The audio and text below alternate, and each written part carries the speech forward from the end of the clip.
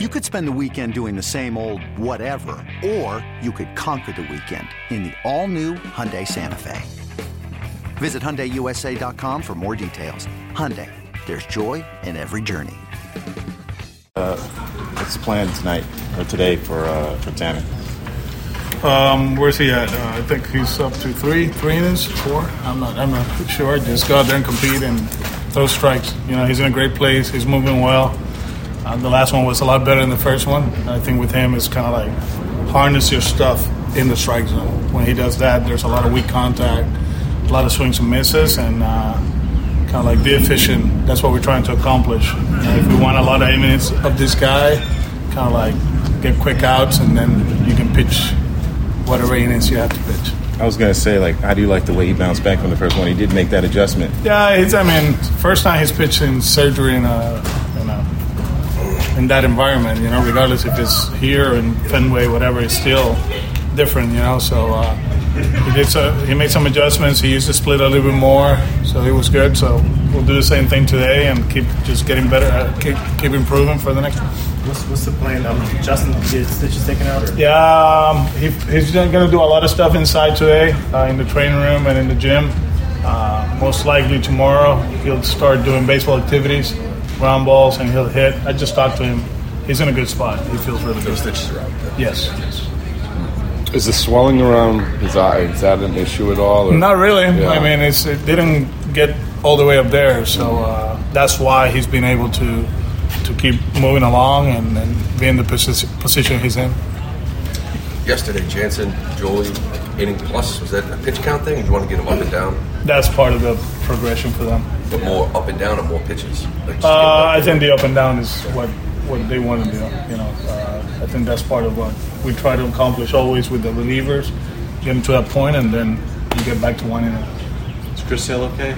Yeah, he's good. Everything's normal. Yeah, that was good yesterday. I don't know if you guys noticed, yesterday for the first time he went out of the windup.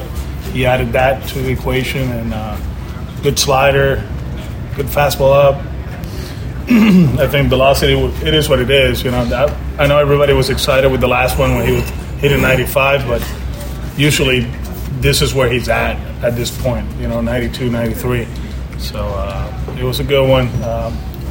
He'll pitch Thursday. We'll find a way to get 4 innings up back here. It's an off day for us, but we got to keep him in this schedule. So he'll pitch that one, and then, you know, next week I don't know who. The week after, I don't know who he has. But is he your opening day guy? No, he's not. You can write that one down. He's not. He's not. Yeah, he knows it already. Yeah. You say who is? No, not yet. Yeah, I'll tell you in a few days. Is there any reason why he's not? From my end, I decided that he's not. I want him to enjoy Thursday as a regular baseball player. Just the whole opening day thing, and you know.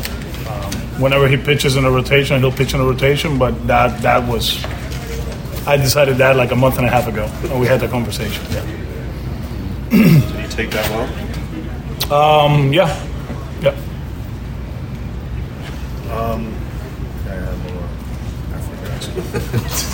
Some beyond. Daylight savings. Lost it out of sleep. Dan got you there, huh? So the guy pitching in front of him might have to be candidate for opening day. So what? The guy, Kluber, might be a candidate for opening day. There's a good chance, yeah. Okay. Mm-hmm. Whitlock and Bayo, are they pitching this? I think, no, Whitlock pitches.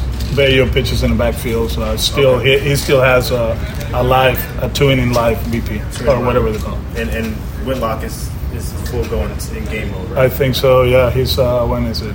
Wednesday, I think it is, yeah. Are you rooting to get some of these guys back in the WBC, or are you sort of hoping that they'll go? Just go, play.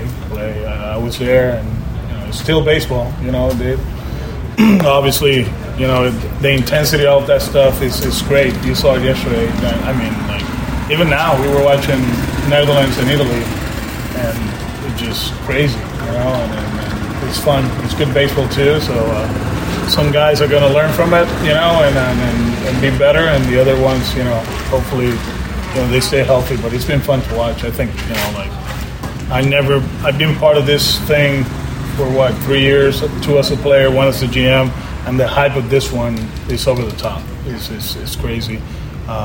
Yesterday for the noon game, my daughter and my sister, they were there, and there were 35,000 people there, and that's a noon game in Miami. And then the game at night, the way it started, right? Rodriguez and Soto, just fireworks right away, and then Venezuela did what they did. It's just amazing, I'm been debating myself to drive down there, but now not yet. What's the thing that you think sort of made it this way? Like years past, 6 years, right? Yeah. The last one was really good for the tournament, for what we did. Puerto Rico with the whole thing, and the way they play, and obviously Team USA won it. So it's been 6 years. Ohtani, he's becoming that guy, baseball-wise. It's kind of like everybody's watching everything he does. Trout, Mookie, playing for Team USA, the Dominican team, the Venezuelan team too. Studs are playing. And in the past they have played, but I think USA buying into it, the guys not buying into it, it means a lot for the fan bases. You put Venezuela, Puerto Rico, and the Dominican in Miami playing dominoes, it's going to be a packed house anyways. So, but the fact that they're all together in Miami, the whole Japanese thing, that team is stacked. It's just the hype. The hype has been tremendous, and you got teams that they always. Colombia yesterday, they did what they did against Mexico. And just baseball is fun to watch, and for TVs, games from 5 a.m. all the way till midnight if you want to watch them. So it's baseball nonstop, and people are buying into it. It's fun.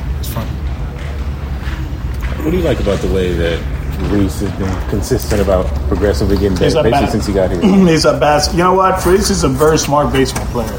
He's always thinking about what we can do to take advantage of certain situations. The first and thirds, and yesterday, the bunt, all that stuff. He's a good baseball player, but offensively, a lot better than what people thought, even myself included.